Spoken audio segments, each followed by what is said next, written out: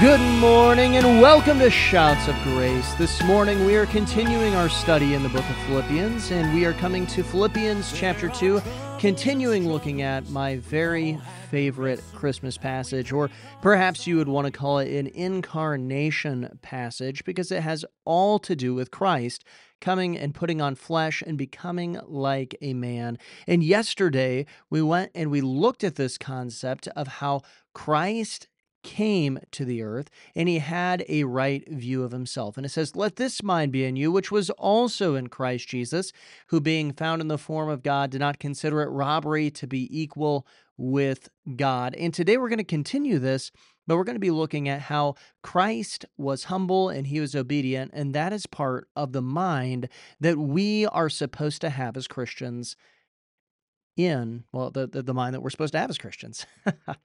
So let's go ahead and let's get into it here in Philippians chapter 2, starting in verse 1. It says this, "Therefore, if there is any consolation in Christ, if there's any comfort of love, if there's any fellowship of the Spirit, if any affection and mercy, fulfill my joy by being like-minded, having the same love, being of one accord, of one mind. Let nothing be done through selfish ambition, conceit, but in lowliness of mind, let each esteem others better than himself. Let each of you look out not only for his own interest, but also for the interest of others. Let this mind be in you, which was also in Christ Jesus, who being in the form of God, did not consider it robbery to be equal with God, but made himself of no reputation, taking the form of a bondservant, and coming in the likeness of men. And being found in the appearance of a man, he humbled himself and became obedient to the point of death, even the death of the cross. Therefore God has highly exalted him and given him a name which is above every name, that at the name of Jesus every knee should bow, of those in heaven and those on the earth and those under the earth, and that every tongue should confess that Jesus Christ is Lord, to the glory of God the Father. Therefore, my beloved, as you have always obeyed, not in my presence only, but much more in my absence, work out your own salvation with fear and trembling. For it is God who works in you, both to will and to do for his good pleasure. Do all things without complaining and disputing, that you may become blameless and harmless children of God, without fault in the midst of this crooked and perverse generation, among whom you shine as lights in the world, holding fast to the word of faith, that I may rejoice in the day of Christ, that I have not run in vain or labored in vain. Yes, and if I am being poured out as a drink offering on the sacrifice and service of your faith, I am glad and rejoice with you all. For the same reason, you also be glad and rejoice with me. But I trust in the Lord Jesus to send Timothy to you shortly, that I also may be encouraged when I know your state. For I have no one like-minded who will sincerely care for your state. For all seek their own, not the things which are of Christ Jesus, but you know his proven character, that he is a son. With his father he served with me in the gospel. Therefore I hope to send him at once, as soon as I see how it goes with me. But I trust in the Lord that I myself also might come to you shortly. Yet I considered it necessary to send to you Epaphroditus, my brother and fellow worker and fellow soldier, but your messenger and the one who ministered to my need, since he was longing for you all and was distressed because you had heard that he was sick. For indeed he was sick, almost unto death, but God had mercy on him, and not on him only, but on me also, lest I should have sorrow upon sorrow. Therefore, I sent him the more eagerly, that when you see him again, you may rejoice, and that I may be less sorrowful. Receive him, therefore, in the Lord with all gladness, and hold such men in esteem. Because for the work of Christ, he came close to death, not regarding his life, to supply what was lacking in your service towards me." Wow, I really love this chapter of Scripture. In fact, I really just love the book of Philippians. It really is just such a rich, rich book. But like I said, we're going to be focusing in here, starting in verse 5 and really going through verse 8 today. It says, "Let this mind be in you, which was also in Christ Jesus, who being in the form of God did not consider it robbery to be equal with God, but made himself of no reputation, taking the form of a bondservant and coming in the likeness of men, and being found in the appearance of man, he humbled himself and became obedient to the point of death, even the death of the cross. Therefore, God has highly exalted him and given him a name which is above every name, that at the name of Jesus every knee should bow, of those in heaven and those on earth and those under the earth, and that every tongue should confess that Jesus Christ is Lord, to the glory of God the Father. What an incredible, incredible Christmas passage. This is all about Jesus Christ, God Himself, the Word made flesh, coming and putting on flesh, becoming man in order that He might save us. That is what Christmas is all about. And of course, it's about 110 degrees outside here on the forecast anyway, coming up. And so I'm looking forward to Christmas, and I'm hoping talking on a Christmas passage will bring in some cooler weather. I don't think that's really how it works, but it'd sure be nice if it was. But there are three things that I want us to see here this morning that Christ put on, that He had this kind of a mindset that you also need to have, that every Christian needs to have. It says, "Let this mind be in you, which was also in Christ Jesus." And it says this in verse 7, "But made Himself of no reputation, taking the form of a bondservant and coming in the likeness of men." The first thing we see here is that Jesus Christ, the mindset that He had was that of a servant. It was that of a servant. And there are a couple of things that are important to understand. One is this idea of the bondservant. We don't have time to really dive deep into this, but I want us to understand that this word is the idea here in the Greek that it is one who has lost his will to the will of his master. It's one that has lost his will to the will of his master. And of course, who is Jesus Christ submitted to? Who is he? What was he ultimately serving? It was God the Father. But Jesus also submitted himself to spiritual authorities, specifically John the Baptist. He comes to John and he says, "Look, I need to be baptized by you." And John says, "No, no, no, no, no. Jesus, I need to be baptized by you." And Jesus says, "I know, but let this happen so that all righteousness may happen." And we see this concept here is that Jesus was submitting himself to John, and then he even goes to start his ministry. He says the exact same thing that John says to start his ministry. He follows in the footsteps of John as John was making straight the way of the Lord there for him, but he's submitting himself to John as he goes and he says, "Repent, for the kingdom of heaven is at hand." He's submitting to his message. He's submitting to him spiritually by being baptized by John. What an incredible thing. And this is something that is incredibly vital when it comes to being a servant. People don't think about this, but being a servant really comes down to a couple things. One is submission. If you're not submitted, then the reality of it is that you're not going to be a servant.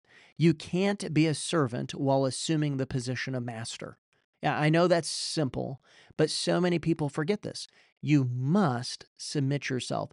And the second thing that is very vital when it comes to being a servant is that you have to understand that it's not just that you're in submission, but there are going to be times when your servanthood is truly tested, is when you are treated like a servant, when people aren't going around and praising you and you're still doing what's right, you're still doing what you're supposed to be doing, and maybe they're not even treating you nice. Maybe they're not treating you well at all when you're doing this, but a true servant doesn't let that bother him because his job is to serve. It's mission focused and it's submission focused. So you're submitted and you're on a mission. And no matter what people's response is around you, you're not going to let it be detoured. And that's exactly what Jesus did. He was 100% submitted to the will of the Father, and he was on a mission.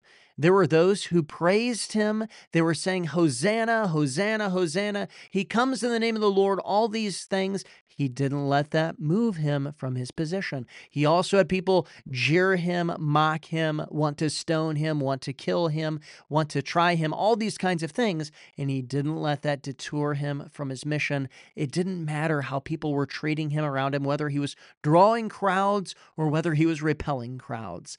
Jesus didn't let that change what his mission was. And when you find your purpose, your mission from God, the reality of it is that if you're truly being a servant, it doesn't matter what those people are doing around you. Doesn't matter if people are praising you, if they're throwing stones at you, mocking you, treating you poorly. If you are a true servant of God, you are going to stay on mission, and you're going to be submitted to your spiritual authorities, and you're going to be submitted, of course, to God the Father. The second thing that I want us to see here is not just that he was a servant, but then it says here in verse 8, and being found in the appearance of a man, he humbled himself and became obedient to the point of death, even the death of the cross. We see here that he humbled himself. Now, think about this, who Jesus is. He is the King of glory. He is God himself. He is the Word that then went and created everything, and he goes and he puts himself inside of that creation, takes on flesh. But he doesn't just do that. He chooses to be born at the right time, at the appropriate time, at the perfect time. And it was a time when there was no air conditioning. It was a time where he chose to be born inside, maybe not poor, meager parents in the sense of Joseph and Mary, but he certainly didn't choose to be born of the most wealthy parents. In fact, we look at Joseph and Mary, they were Jews, and the Jews, of course, were under captivity at that time. It was occupied, their nation was occupied by Rome. I mean, you think about this here. He's not being born as a first-class citizen. He's not being born as certainly the most wealthy person or the most wealthy family that's ever walked the face of the earth or anything like that. He goes and is choosing, an average to maybe even below average, depending on how you want to go and look at all of history. I'm not sure, but it's certainly, well, he wasn't born into, Elon Musk's family or something like that. And we look at that concept here. Jesus was born. He was born in a stable. I mean, he was born, of course, to just a newly wed couple. In fact, Mary was found with child before her and Joseph got married. We see all of that stuff. It's incredible humility, and then he doesn't go and work his way up through academia. He doesn't go and have any of these tremendous accolades when it comes to profession or anything like that. He was a carpenter. Now, he was probably a tremendous carpenter, but he was just a carpenter nonetheless. And I mean, we go and we look at these things. It is just incredible humility that Jesus Christ goes and he shows. Now, it's not just that he shows humility in the situation that he's in and going and putting on flesh and becoming found in the appearance of a man and all of this kind of stuff, but it is that he is humble in the way that he lives his life as well. I mean, he's right when he goes and he tells Peter, hey, I could call legions of angels to come and to destroy these people. If you were absolutely right, you were coming on a mission to save these people, and some of them treated you the way that they treated Jesus. Man, I would be, sending hordes of angels. I would be eviscerating these people with fire bombs and all kinds of stuff because, it would really bother me. But Jesus was humble. Jesus was humble, and he was patient with them. And he still died on the cross for them and for their sins. In fact, he goes and he says, Father, forgive them, for they know not what they do. Wow. But looking at that death, we see here that it's not just that he was a servant. It's not just that he humbled himself, but it's that he becomes obedient. And obedient to the point of death, even the death of the cross. Now, the cross was an instrument of death. A lot of times today we use it as a decoration. But ultimately, it's an instrument of death. When Scripture says, take up your cross and follow me, it's saying, go and pick up your instrument of death. That's what it's going and saying. It's not a pleasant, pretty picture. It's an instrument of death. And Jesus, he died the ultimate death. The Romans were said to perfected death with the cross. It was their perfected torture. They were quite torturous people. They knew how to punish criminals.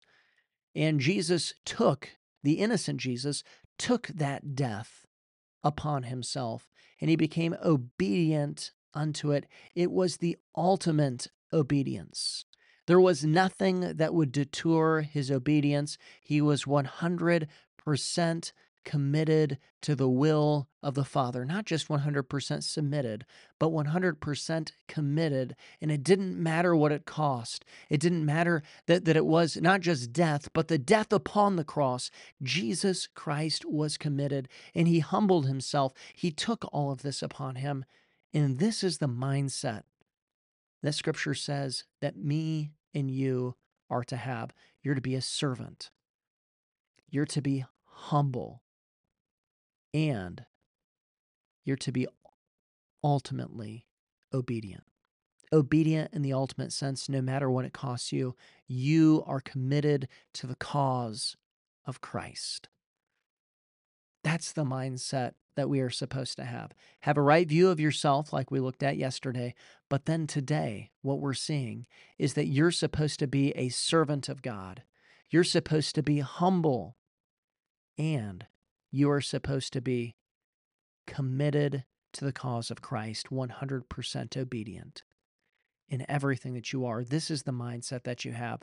What are the things that are hindering you today from being a true servant of God, from humbling yourself, and that's what enables you to be a servant of God, by the way, and to being obedient no matter the cost? What are the things that are in your way today? Get them out of the way so that you can get on mission, so that you can fulfill your purpose, so that you can obey Scripture, and you can have a mindset that Christ had, just as Scripture tells you to. Well, thank you for listening today, and remember Joshua 1:8-9, as we depart, this book of the law shall not depart from your mouth, but you shall meditate in it day and night, that you may observe to do according to all that is written in it, for then you will make your way prosperous, and then you will have good success. Have I not commanded you? Be strong and of good courage. Do not be afraid, nor be dismayed, for the Lord your God is with you wherever you go. And while we trust in Jesus, sometimes he leaves us waiting for his hand to move. Oh, but even in darkness, we hold to the promise. There's nothing we can't overcome. So that war you've been